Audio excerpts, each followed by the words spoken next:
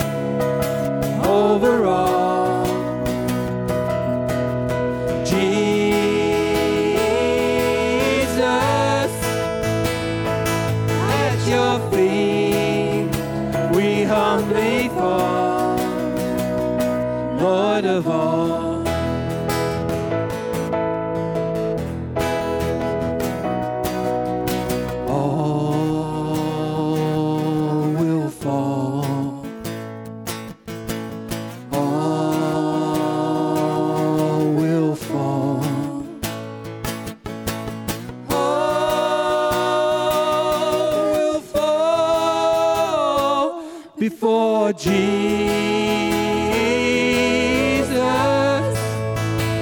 his name is high over all. Jesus,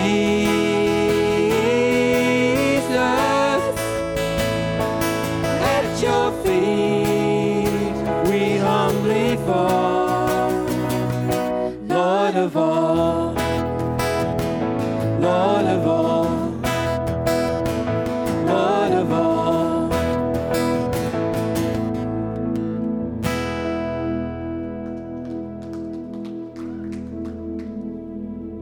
So our next song is one for the kids. Any kids here?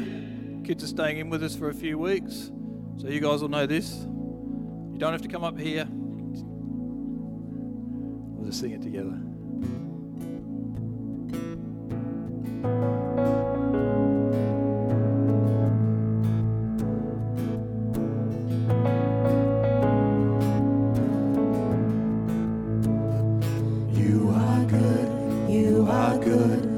There's nothing good in me.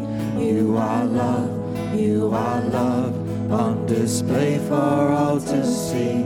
You are light when the darkness closes in. You are hope, you have covered all my sin.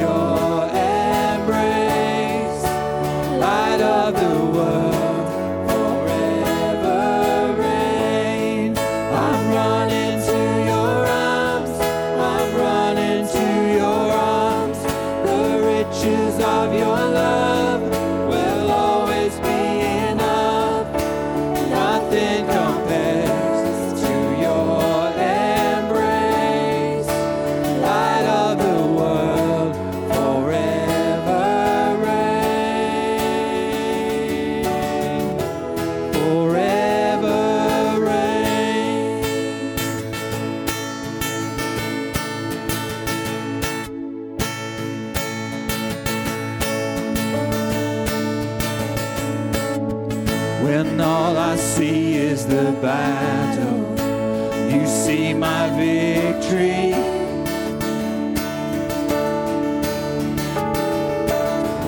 When all I see is a mountain, you see a mountain move. And as I walk through the shadow, your love surrounds me.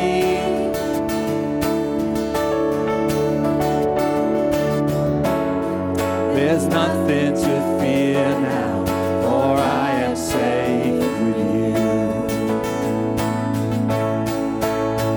So when I fight on my knees with my hands lifted high. Oh God, the battle belongs to you, and every fear I lay at your feet. I'll sing through the night. Oh God, the battle belongs to you.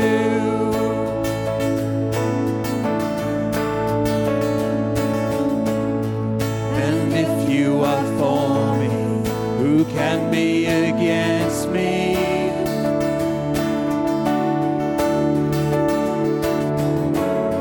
For Jesus, there's nothing impossible for you.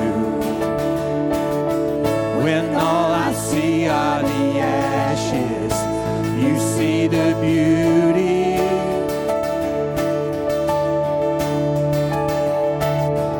When all I see is a cross, God, you see the answer to. So when I fight on my knees with my hands lifted high. Oh God, the battle belongs to you, and every fear I lay at your feet. I'll sing through the night. Oh God, the battle belongs to you.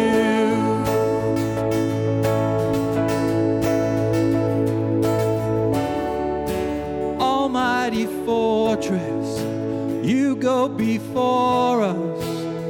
Nothing can stand against the power of our God.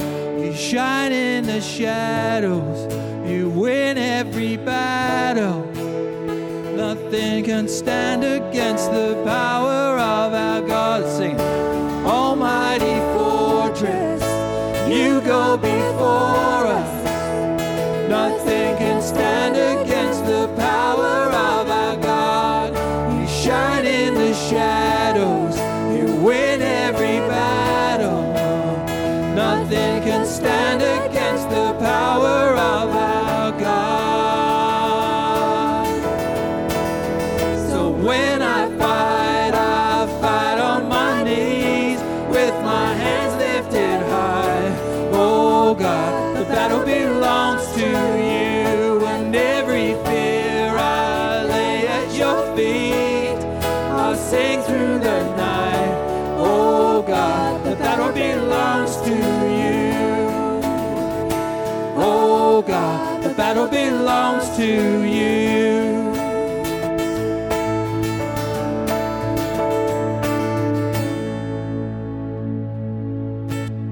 Let's pray.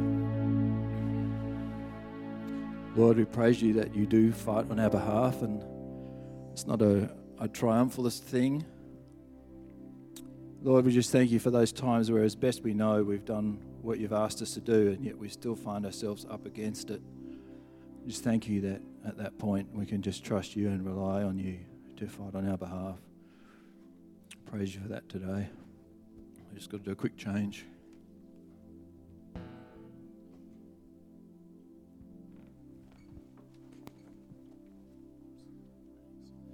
So I'm going to sing an old hymn, but it's a sort of country version.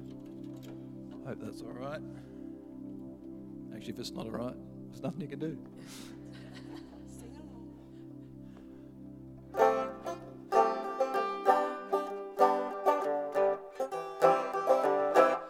Blessed assurance, Jesus is mine.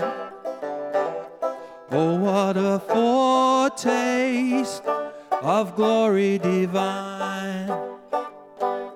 heir of salvation, purchase of God, born of His Spirit, washed in His blood. Everybody sing. This is my story, this is my song, praising my Savior all the day long. This is my story, this is my song, praising my Savior all the day long.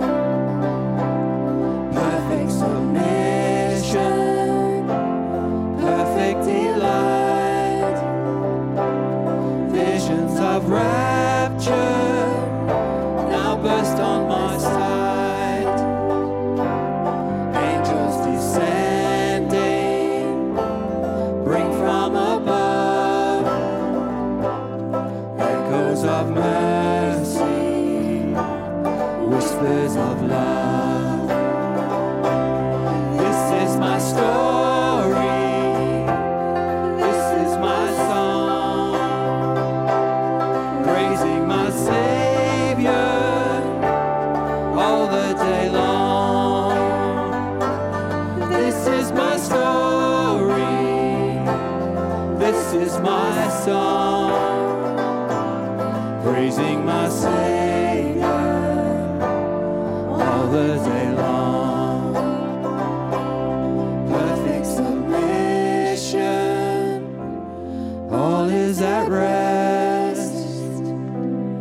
I in my Savior am happy and blessed, watching and waiting, looking above, filled with His goodness, lost in His love. This is my story, this is my song, praising my Savior all the day long. This is my story, this is my song, praising my Savior all the day long. Praising my Savior all the day long. Amen to that. Please say hi to someone round about and then take a seat.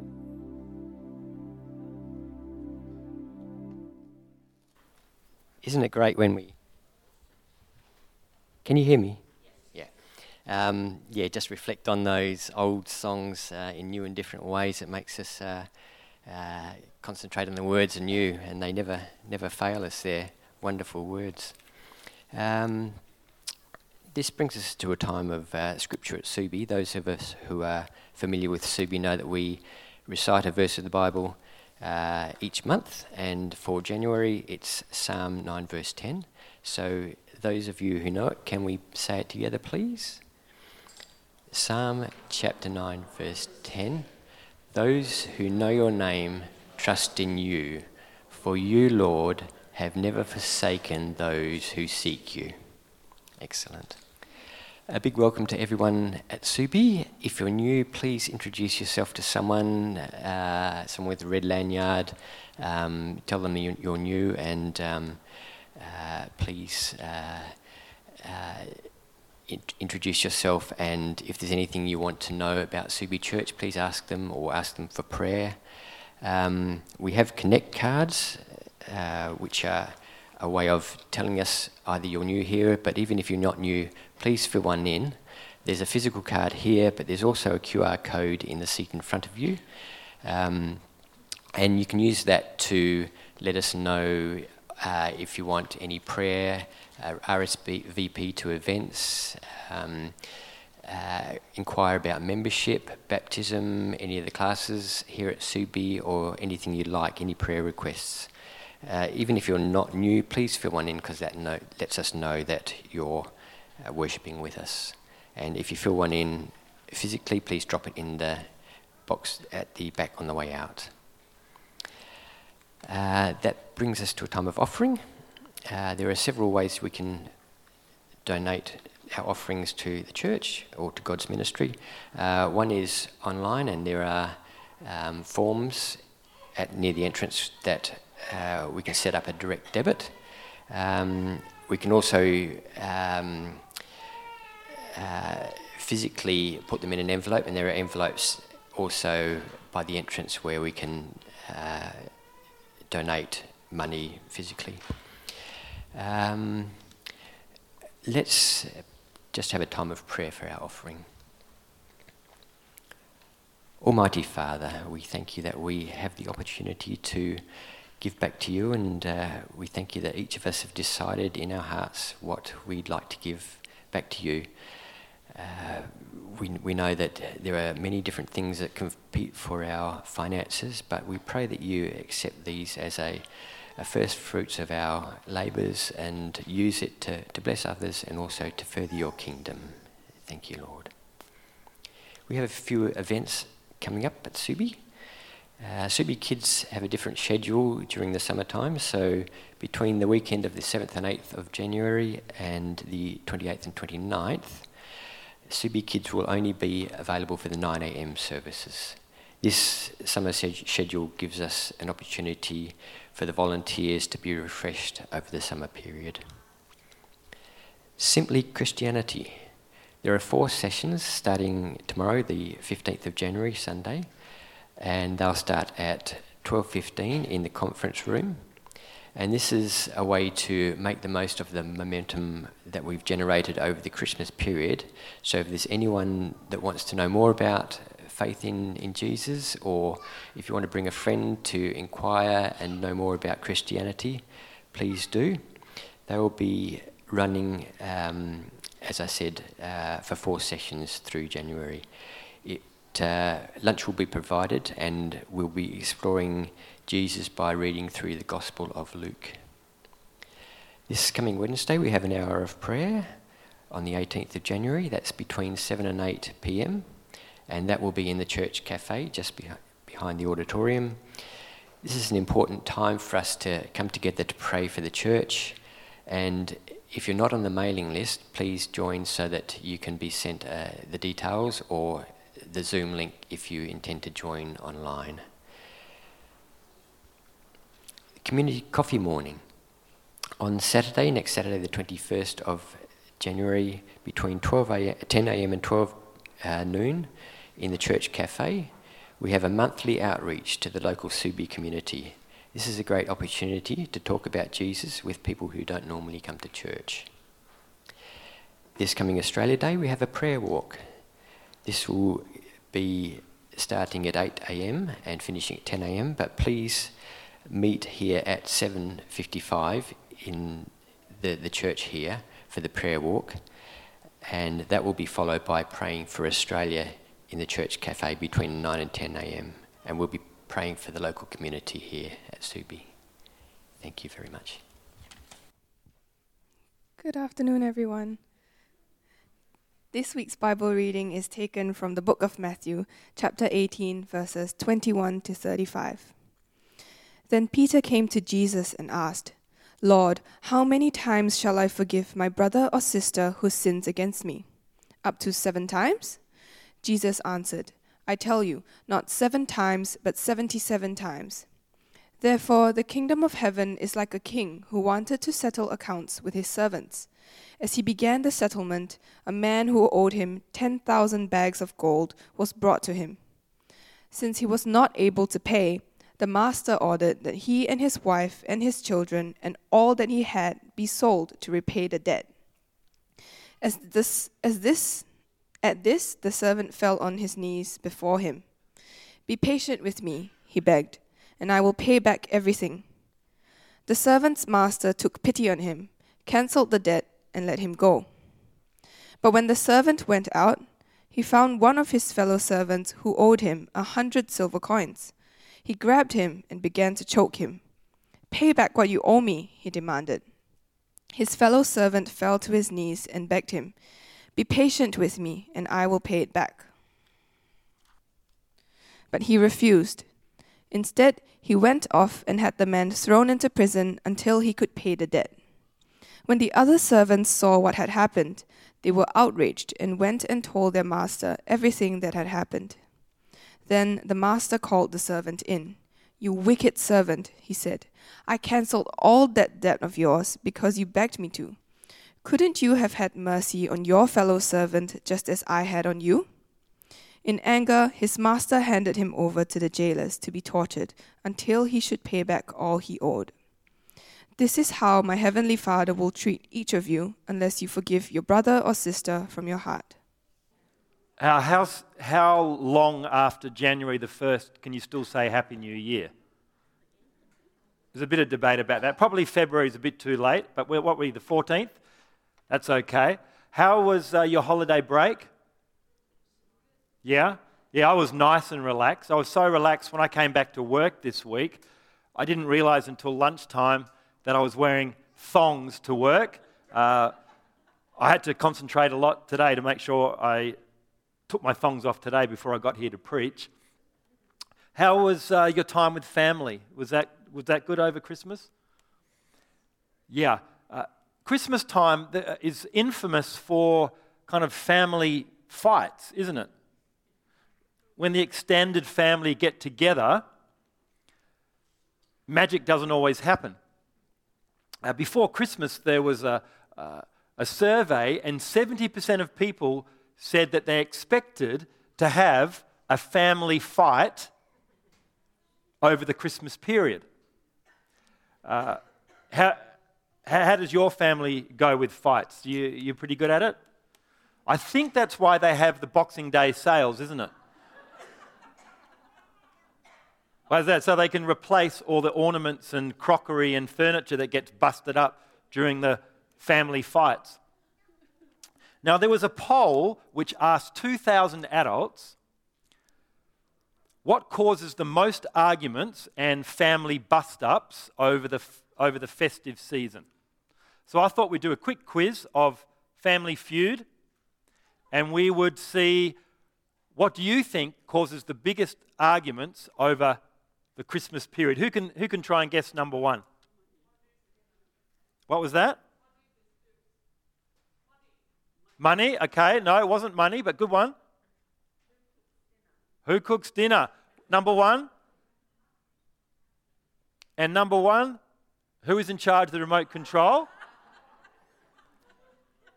I guess that's what Christmas movie do you want to watch? Some want to watch Die Hard, some want to watch Nativity. So, you know. Number two, anyone guess? Show us number two. Mum stressing over the Christmas lunch. Number three, no one helping mum. Number four, who washes up after Christmas? Everyone's tired and lying on their back. Number five, cheating over a board game or charades. But money is another good one. Yes. Family feuds and resentments and unforgiveness and rumbling conflicts, they kind of simmer under the surface during the year, and often they can boil over at Christmas time, can't they? And that got me thinking as I was preparing this passage, which we've just heard read. Do you have difficulty forgiving people? Is there something that someone has done to you that you have never been able to forgive? There was a guy called Mark. He was 30 years old, and his girlfriend cheated on him when she was 4 months pregnant with their second child. And she said to him, "I don't want you at the birth, I want this new guy at the birth." Mark said, "She took this really special experience away from me." Shortly after, the relationship broke up, and Mark started a new relationship. And then when his ex heard about that, she then wanted to immediately patch things up with Mark.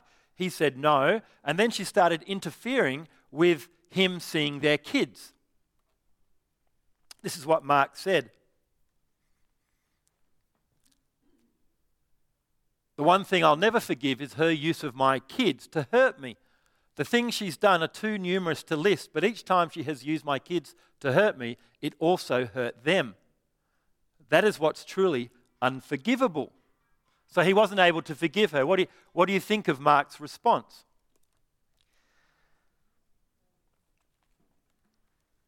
Jessica, a 25-year-old woman, she says this: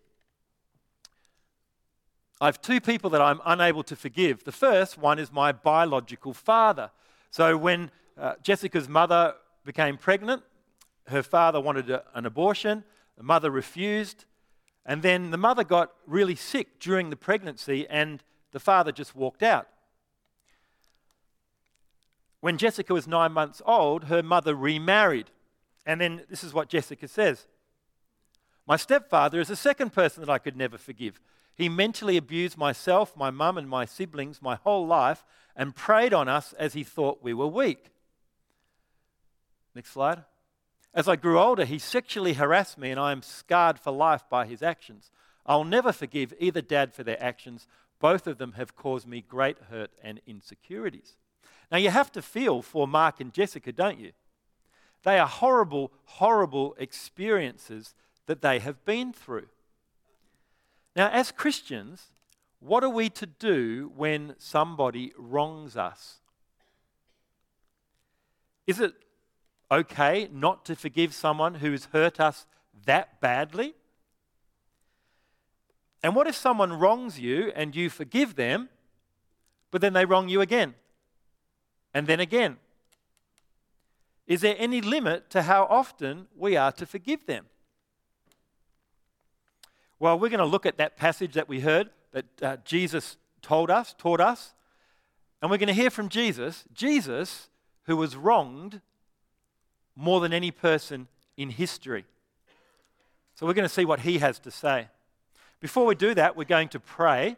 This is what we do at this time of our time together. We're going to pray. The Lord speaks to us through his word. We're going to speak back to him through prayer. He loves to hear our requests and our prayers as a caring father, and so we're going to pray to him. Three things I'd like to lead us in prayer. And remember, it's not me praying, it's me leading us in prayer, leading the church in prayer. We're going to pray for three things. Firstly, we're going to pray for the youth camp that is on this weekend. Jordan and Annabelle and the team are leading 37 of our youth. So we're going to pray that the Lord does great work there. Secondly, we're going to pray for our Simply Christianity course, which starts tomorrow. And we have about 10 to 12 RSVPs. So we're really praying that the Lord will do some work in these people who are genuinely inquiring.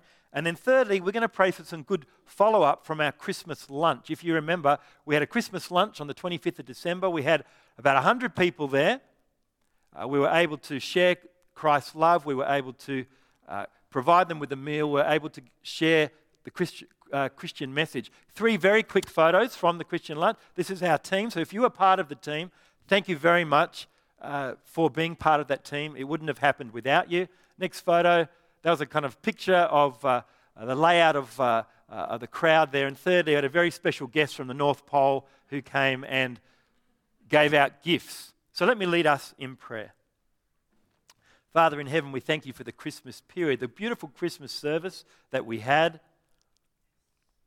that just brought us so close to you through the Christmas message, and we thank you for all the hard work that went into that. Father, we just pray for those who indicated that they would like to find out more about you through our Simply Christianity course. And so, Lord, I just commit that course to you. I pray that, Lord, that the 10 to 12 that have RSVP'd might come tomorrow, that they would not be hindered, that they would come with soft hearts, that you would open their eyes to the truth of who Jesus is, that we would see people saved. I pray, Lord God, for our youth camp. I thank you for Jordan, for Annabelle, for the leaders. And we just pray, Lord, that the kids there would come to love Jesus. Those who already know you might grow in their faith. I pray, Lord, that you would keep the group safe. There would be great fellowship, great friendships formed. And Father, we pray for good follow-up from our Christmas lunch. We thank you for those that heard the Christmas message, perhaps for the first time. We know that, Lord, that for some, it really had an effect on them. We thank you for our relationship with the council and with the community. And we pray that this church would continue to be a beacon on this corner, reaching people with the message of Christ. And we ask these things in the name of Jesus. Amen. So let's have a look at this story together. This story has really done a work on me in the last few weeks as I've prepared it, so hopefully it will have the same effect on you. Verse 21. Peter came to Jesus and asked, "Lord, how many times shall I forgive my brother or sister who sins against me? Up to 7 times." Now, why did Peter come up with 7? Why did he think that was the number?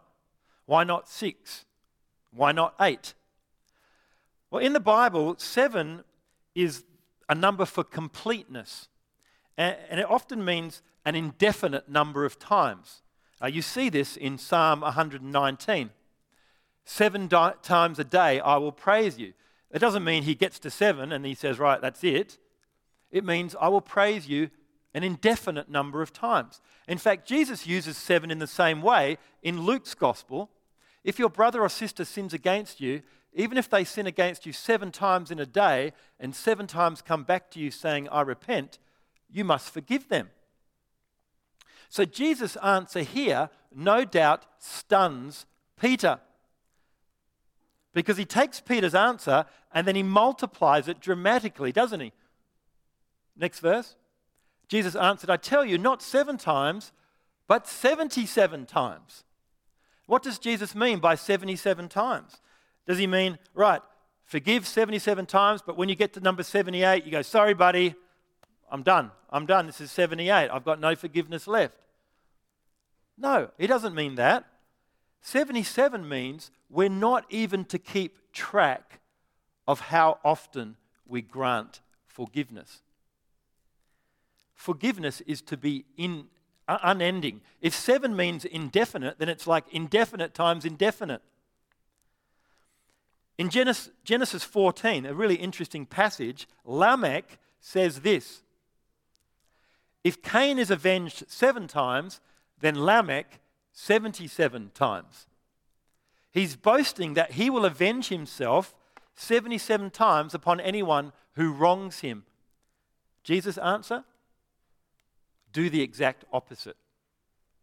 Forgive indefinite times indefinite. Now, Jesus then expands his answer, as we just heard read, with a parable. A parable is a story from everyday life that illustrates a spiritual reality. And in the story, we see that the king represents God, and we see how forgiveness works in God's kingdom. Let's go to the story. Therefore, the kingdom of heaven is like a king who wanted to settle accounts with his servants. As he began the settlement, a man who owed him 10,000 bags of gold, that's literally 10,000 talents. So someone who owed him 10,000 bags of gold, 10,000 talents, was brought to him. Since he was not able to pay, the master ordered that he and his wife and his children and all that he had to be sold to repay the debt. Now, the talent was the highest denomination of currency in the ancient Roman Empire. It was a weight. And 10,000 was the highest number that the Greek language has a word for. And so, in other words, you couldn't have a bigger debt. That's what Jesus is saying. You couldn't have a bigger debt. The debt is insurmountable. It's incomprehensible. Now, if you want to put a number to it, a day's wage back then was a silver coin, a denarius. There were 6,000 denarius in a talent. And so if you do your math, you would have to work off 20 years of labor to pay back 1 talent. So 20 years to pay off 1 talent. How many years would it take to pay off 10,000 talents? 200,000 years to pay off that debt. It's a debt that this man cannot pay. How this servant racked up this amount of debt, we're not told. Probably gambling, I would imagine, right? Betting on the camel races or whatever they did back then. Just a side note, gambling is not a good thing to get into. In the ancient world, if you accrued debts and you couldn't pay them back, you could actually sell yourself into slavery work off that debt, and then you could then be freed. That was a very common way of doing things back in the ancient world. This servant is unable to pay his debts, and so he and his family are to be sold to a new master in order to raise at least some funds for the king. Now, the top price for a slave back then fetched only about 1 talent, and usually about 1/10 of that, and so the king is not going to recoup anything close to what he is owed. Verse 26. At this, the servant fell on his knees before him. "Be patient with me," he begged, "and I will pay back everything." Now, is that a promise that he can keep? No. There is no way he can pay it back. It would take multiple lifetimes to pay back 20,000 years of debt. 200,000 years of debt. No one's picked me up on that maths. 200,000 years of debt. But the servant's plea touches the king's heart. And to the astonishment, I think, of Jesus' audience, the king has pity on him. Take a look. The servant's master took pity on him, cancelled the debt, and let him go. The word pity there is the same word for compassion, the word that describes Jesus' interaction with people. It characterizes the way that he deals with people. The word pity, compassion, the Greek word is splanknistheis. Splank refers to the guts. You and I, we have a splanchnic nerve that supplies our guts. This king was moved from deep within. And he has compassion on this man. Not only will the king not sell this servant on, but he will not require payment of any kind. The servant gets immeasurably more than he asked, and he receives forgiveness that he had not dared request. There's a picture of what it may have looked like. I imagine the king to be smiling a little more than that, but that's the artist's impression. Verse 28. But when that servant went out, he found one of his fellow servants who owed him 100 silver coins. He grabbed him and he began to choke him. "Pay back what you owe me," he demanded. Now, what do you think of this servant's actions? Anyone agree with them? No? No, they're appalling, aren't they? They're appalling. The amount owed to this second servant is 100 silver coins, 100 denarii, it's 100 days' wage. So about 4 months' wage.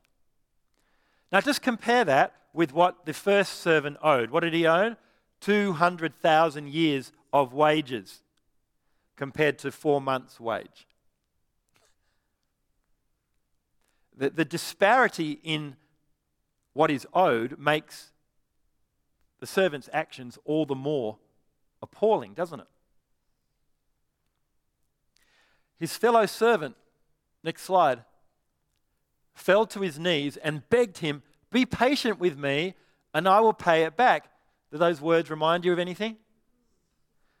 Yeah.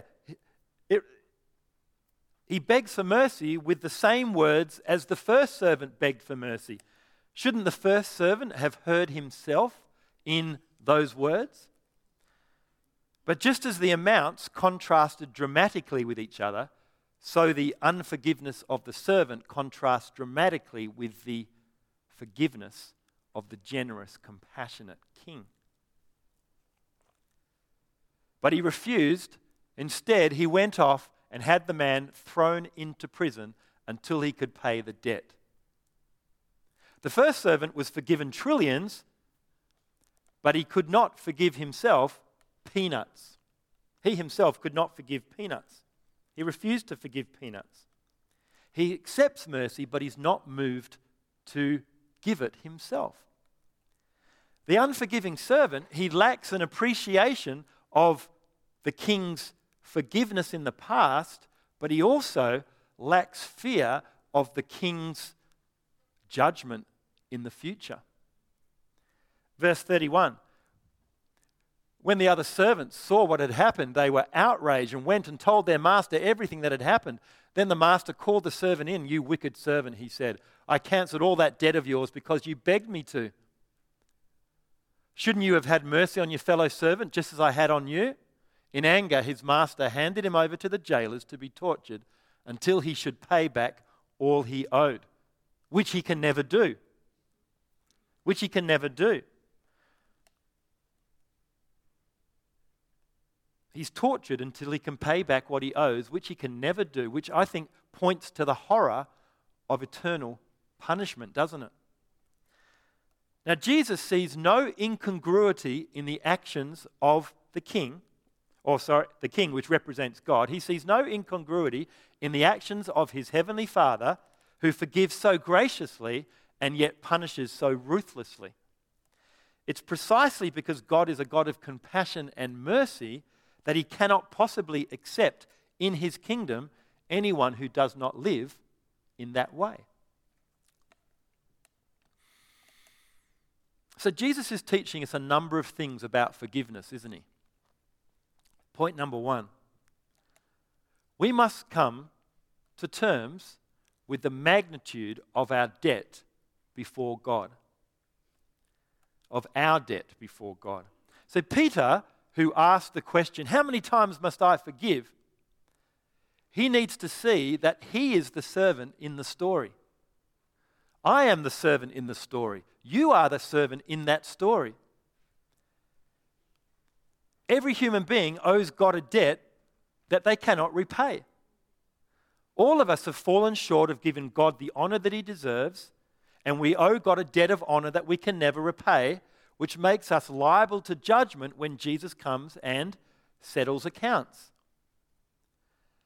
And even if we try and work the debt off, we'll never be able to, because every year we would actually be adding to the debt, not diminishing it. Now, Peter doesn't yet grasp this reality. Do you? Have you come to terms with the magnitude of your debt before God? Second point, we must come to terms with the cost that God bore for our debt. See, when the king waives this monumental debt, the king bears the entire cost himself, doesn't he? Peter doesn't yet grasp. When he asks this question, at this point in the narrative, when he asks this question, he doesn't yet grasp that this is why Jesus is on the way to Jerusalem. He's on the way to be betrayed, to be killed by the Jewish leaders in order to pay for Peter's monumental debt, to pay for my monumental debt, to pay for your monumental debt. That's why Jesus is doing it. And in the parable, it's the king and the king alone who can bear the cost of the debt. And it's God and God alone who can bear the cost of your debt and my debt. And out of compassion from deep within, he's moved to go to the cross for you and for me to pay for our debt. Do you understand the cost that God bore at the cross for your debt and my debt? He was the only one who could bear the debt for your sin and my sin, and he did it moved by deep compassion. Now, this is the point of the second half of the parable, isn't it? To those who have been shown such extraordinary, extravagant mercy by God, it is outrageous and appalling to be unforgiving towards others. The unforgiving servant, he doesn't see the implications of what he's done. Peter doesn't yet understand it either. He doesn't understand what Jesus is going to do for him. This happens before the cross. Peter doesn't understand what Jesus is going to do. If he did, he wouldn't have asked the question, "How many times must I forgive?"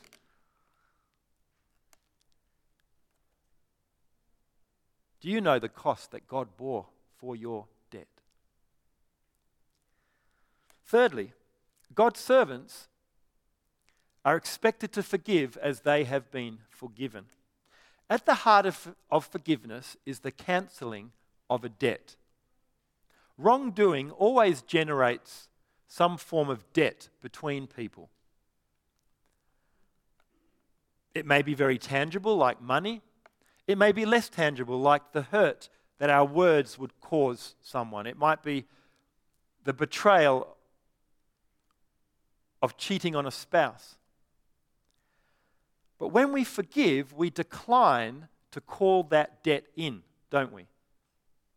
We do not insist on payment.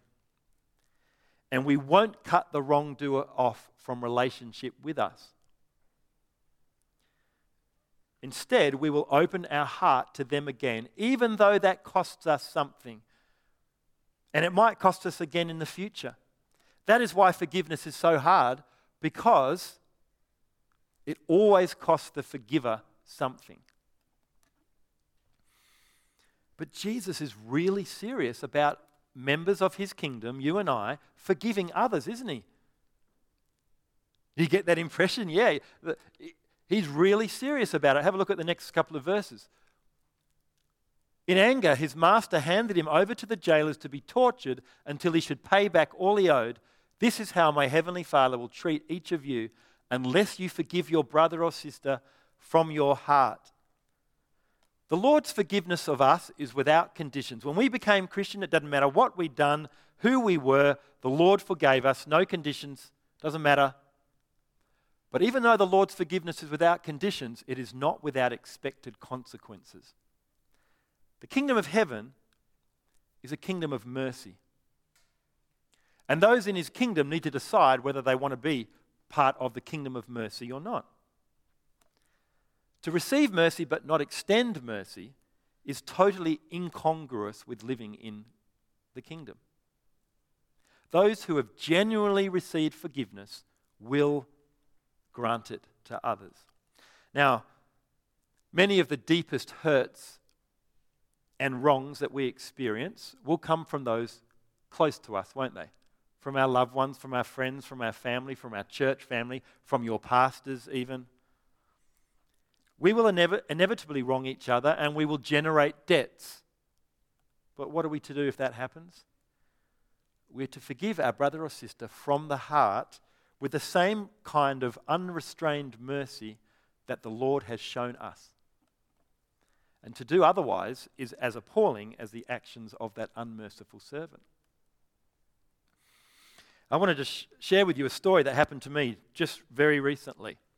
So I began to be suspicious that someone was hacking into my Netflix account. Anyone got Netflix here? Yeah? So I got suspicious that someone was hacking into our family account. Because in the continue watching section and the how about you watch this section, it was full of Indian movies. Right? Just full of Indian movies. They'd watched so many Indian movies that the algorithm worked out that every time they suggested a movie for me to watch, it was Indian. So anyway, firstly, I just thought my kids had this sudden interest in Bollywood, but I checked with them and no, they hadn't. And then every time I logged into Netflix, the audio had been changed to Hindi. And so, I mean, it's pretty funny to hear Arnold Schwarzenegger speak in Hindi, but, you know, it gets a bit tiring after a while. And then, as I tried to log into Netflix, I couldn't get into my own account because I was told too many people were already watching the account. Finally, I got an email from Netflix saying that someone was logged into my account, not that one quite yet, that someone had logged into my account from an unknown device in India. So I thought to myself, this has been happening for a while, but during the holidays I had a few moments, so I thought, okay, I'll change my password. So I changed my password. Within only a few hours, I received this email. I love this. Look at this email. A guy from India. Hey bro, I've been using your Netflix account for the past 1 year. If possible, could you please share your password, please? I've not shared it with anybody in the past, and I'll not even this time, so please help me, dude. So he got into my Netflix account, and he hacked into that, then he found my email, right? And he sent me another email. Please, bro, I never did anything bad while I had your account. I respect you a lot, man, and I was even looking forward to meet you. I have many emotions attached to this account, bro. I am broke, man.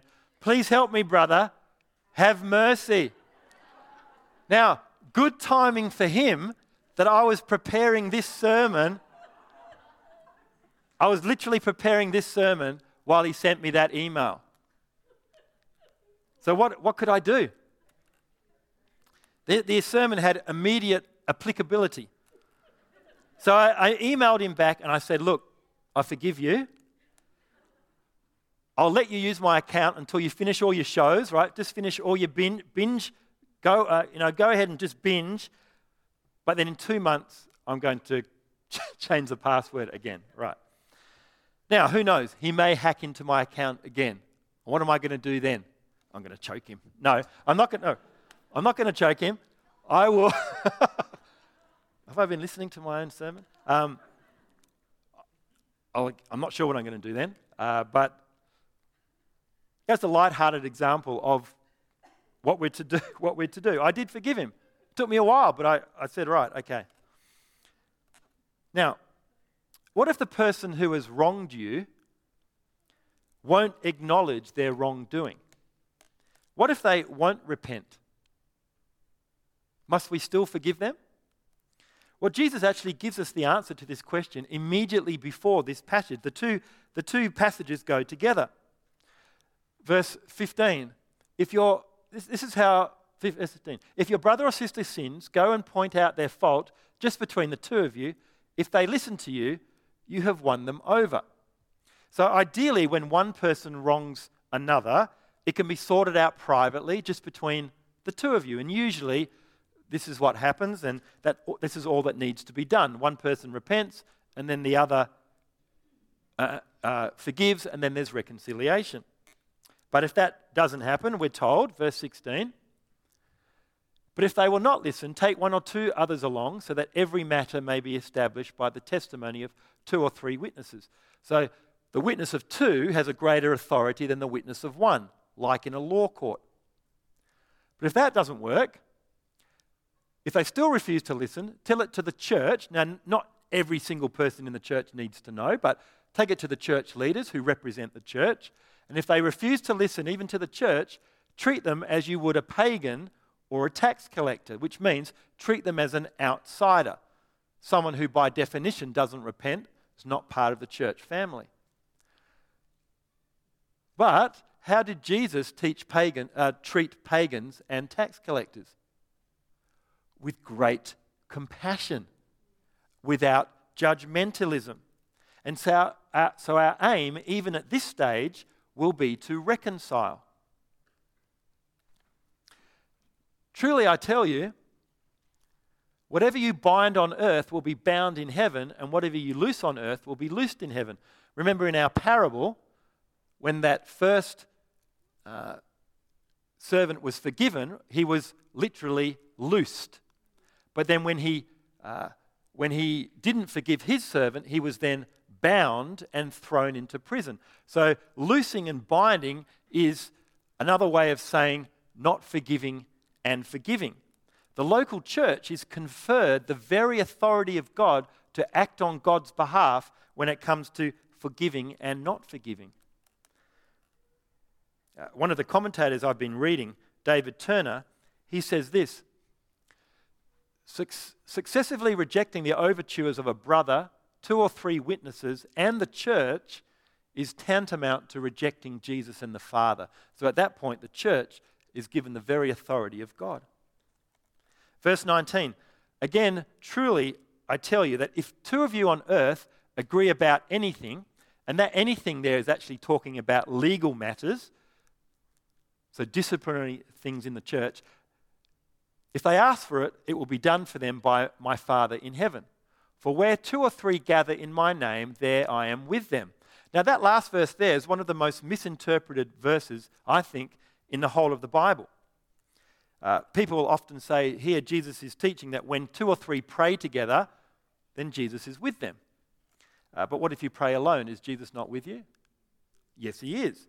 I think here Jesus is referring specifically to the issue of church discipline. For where 2 or 3 are gathered in my name, that means under my authority, there I am with them. When the local church disciplines, they have the authority of Jesus. Jesus is with them. Even a very small fellowship of 2 or 3 has that authority. So whenever we deal with our brothers and sisters, whether they are continuing to do the wrong thing, we need to remember that the kingdom of heaven is a kingdom of mercy. So even when our brother or sister is unwilling to acknowledge they've done the wrong thing, we still relate to them in a spirit of mercy, even if we can't forgive them per se, because they don't acknowledge that there's any debt to forgive. The response is not judgmentalism, it's not harshness, it's not burning them at the stake, right? Throw your matches away. We are agents of the great shepherd that look for the lost, and the goal is reconciliation and return to the fold. And when they do, if they do acknowledge their debt, there can be no limit on the mercy and forgiveness that we extend, can there?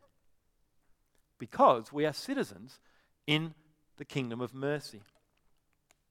I want to finish with this. I think frighteningly, many in Christian circles refuse to forgive their brothers and sisters or accept their apologies. One Christian lady said this: "I have forgiven many things in my 69 years, but there is one woman I can never forgive. If that makes me a bad person, so be it. I am fine with my relationship with God and Jesus. Thank you." She might be fine with it, but according to our story today, is God fine with it? No, He's not. If we fail to forgive others, not only do we lack an appreciation of God's forgiveness in the past, but we lack a fear of God's judgment in the future. So I want to ask each of you here today, will you be a 77er? Will you forgive without limit? Now, some people here have been wronged far more than I can imagine, so don't hear me say that this is easy, because I know it's not. And if you would like help in this area, please come after the service. I'll be up the front, there'll be leaders up the front, and we would love to help you and pray with you. Amen. We're going to pray, and then we're going to have a time of the Lord's Supper. Father in heaven, we thank you for your word.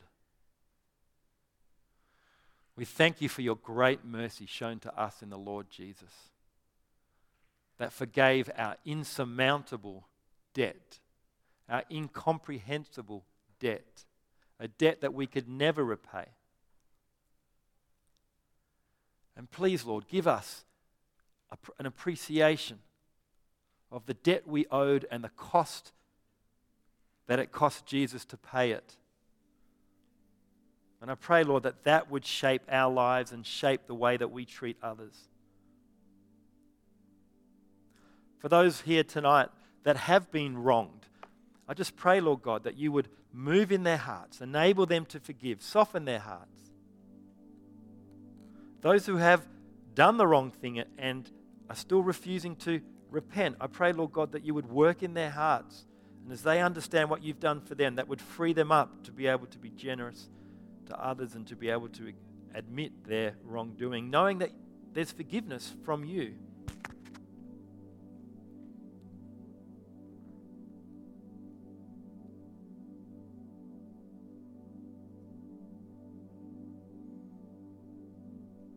I do know, Lord, that some people have been wronged more than I can imagine. So I know this is not easy. So I ask, Lord, that your powerful Spirit would bring healing, would bring to mind all that you've done for them and soften their hearts. In Jesus' name, amen. So we come to the Lord's Supper, that great occasion where Jesus paid the debt that we could not pay, where he took the full cost himself. Let us reflect on that now.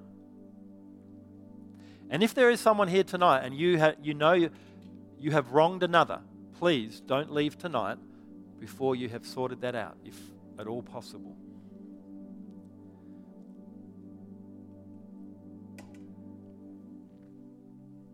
So I invite you to come and take of the cup and the bread. This is for those of us who call Christ our Lord, and this is for those of us who forgive others, not for those who refuse to forgive others. So I ask the front rows to stand. Come and take, and we'll hold on to the cup and the bread, and we'll take them together in a few moments.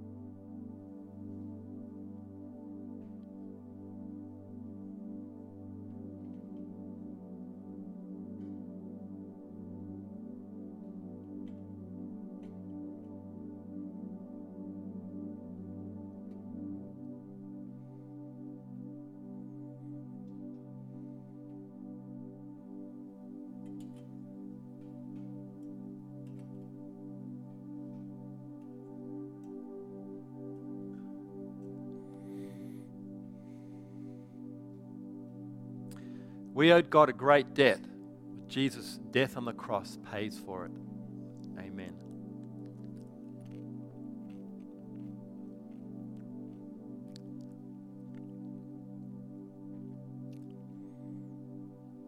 The cost to pay for our debt was the very blood of the Lord Jesus Christ. Let us drink and be thankful.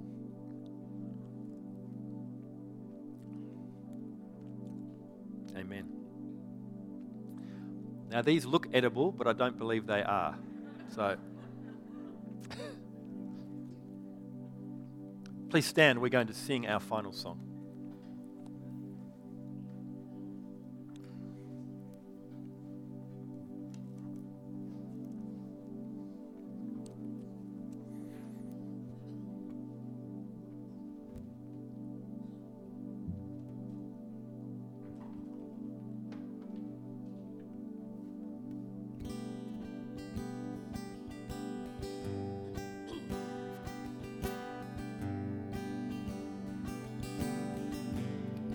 You are my strength, strength like no other, strength like no other, reaches to me. You are my hope, hope like no other, hope like no other, reaches to me. In the fullness of your grace,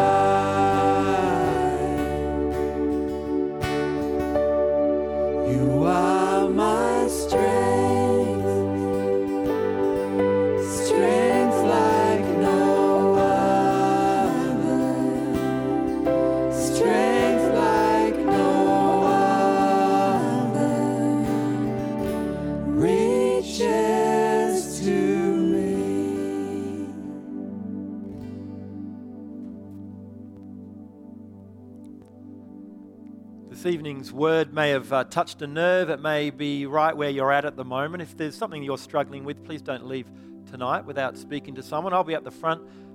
Peter will be up the front. There'll be a female leader if someone would like to talk to them. So we offer that to you. Otherwise, let me finish with the benediction. Father, I pray you'd bless each one of us with a spirit of forgiveness and a spirit of generosity. I pray that your Holy Spirit would so change us from inside out that we would all bear the fruit of the Spirit. And as members of the kingdom of heaven, the kingdom of mercy, we would be those who show mercy to others. So please bless us in this in Jesus' name. Amen.